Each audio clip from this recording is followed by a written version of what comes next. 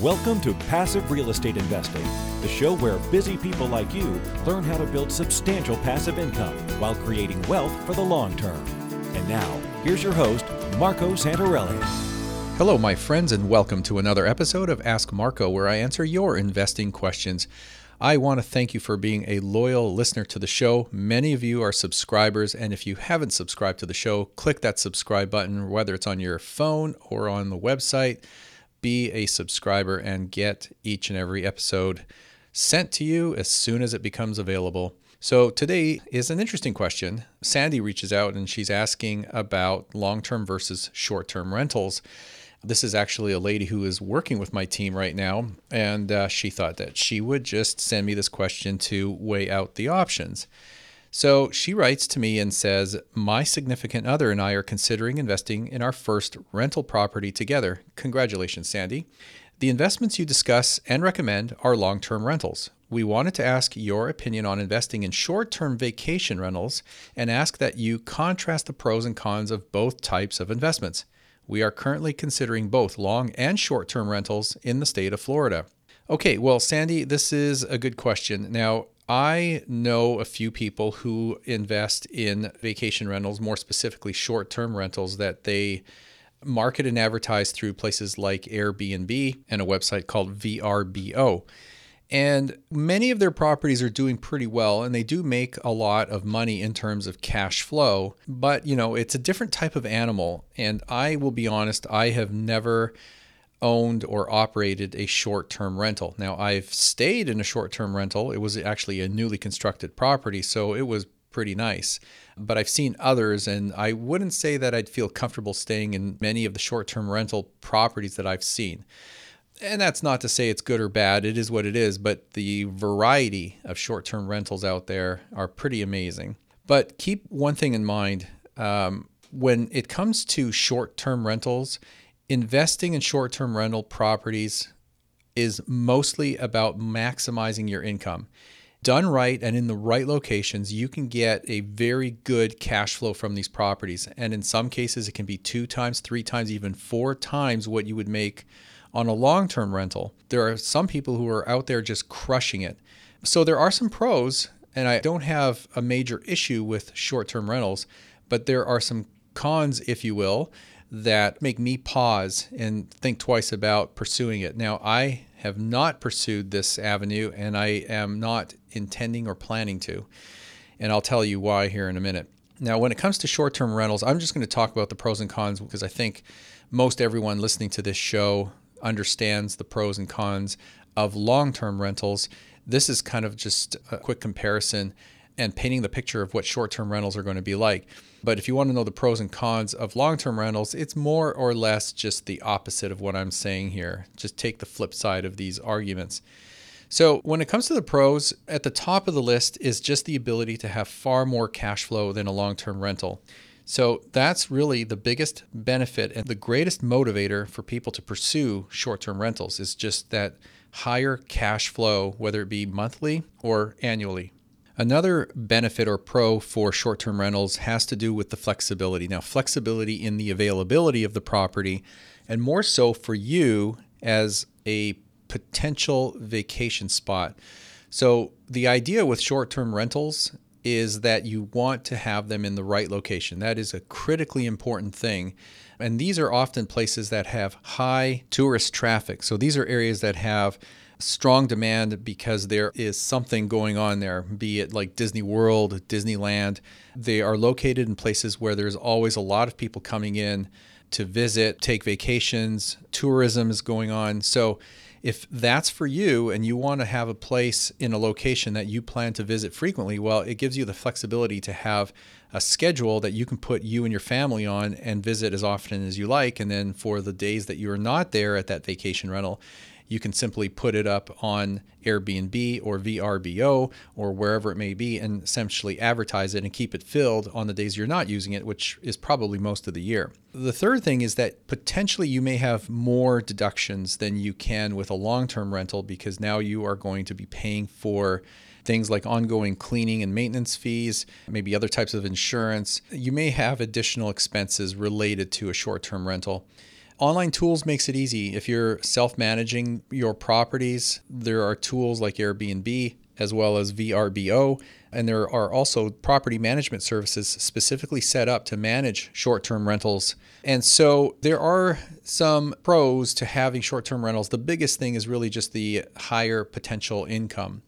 But that leads to one of the biggest cons, I think, in having short-term rentals, and that is a lack of predictability in many cases, not all cases, when it comes to traffic, because you need to be in places that provide for high vacancy rates. You don't want to be in locations that are seasonal, where you're going to be down for half of the year or have very light traffic. You want places that are leased night after night after night. So that is a critically important thing, is occupancy. And some locations will give you that all year long. Some locations will not. And many people found this out during this COVID-19 pandemic, that with the travel market being as unpredictable as it can be, people who had Airbnb rentals found out that since people weren't traveling, they really had months on end of very low to no traffic.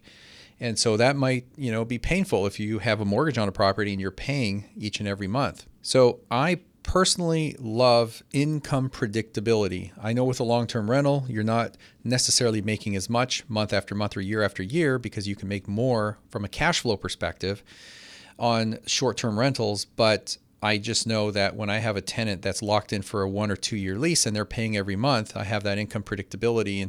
And that's good enough for me, because the cash flow is one source of income from the property. And you have to remember that there are other ways that you are making money on your income properties on long-term rentals, which I'm going to talk about in an upcoming episode here pretty soon. So another thing about short-term rentals is, unlike typical tenants in a long-term rental, you have visitors for a very short stay, and they're not thoroughly vetted when they're placed. They come and they go for a day or maybe for a few days, but they don't go through the same screening process as a long-term tenant would in terms of credit checks, background checks, eviction checks, maybe criminal record checks. Your property manager will do this with tenants that are expected to stay for a year or more within your long-term rental. So you don't have that thoroughness. Is that important? Maybe to some degree. I'm not sure if it's as important because they're not really there for very long. But I know I probably wouldn't want someone with a bad track record staying in my property, even if it was only for one night. I just wouldn't feel comfortable with that. You may have additional utility costs. In fact, this is almost always true, because you're going to be covering the utilities such as gas, electricity, and whatnot. So that's not up to your tenant, because they're only there for a very short period of time. So you are responsible for the utilities.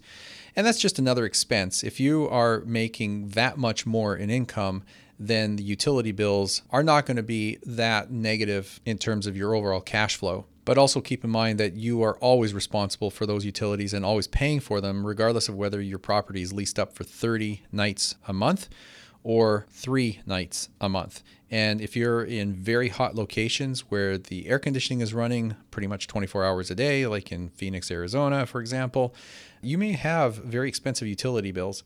Some people say there is more risk involved in short-term rentals because you have such a higher turnover of people. In other words, it's a revolving door and you have all kinds of different people coming in and out all the time.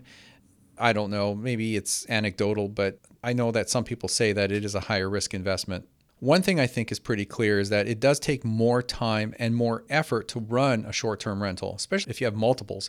Now, some people may enjoy that and some people may not. They don't have the time for it.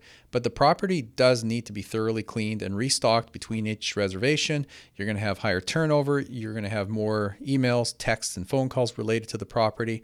Unless you hire somebody to take care of all this for you, then you will have to put in more time and effort. Some people really enjoy that, and that's okay. But I'm busy enough, so that's not for me, and I don't want to have to deal with that. There are supposedly higher maintenance costs, and I think this has to do with the fact that you have just more people in and out of the property, rather than having one common tenant that's got their belongings in there and they're pretty much set and situated.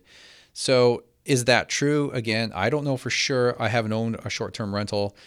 You can do your own research and talk to other people. There are certainly a lot of articles that have been written about this topic online, so you can find more information about this.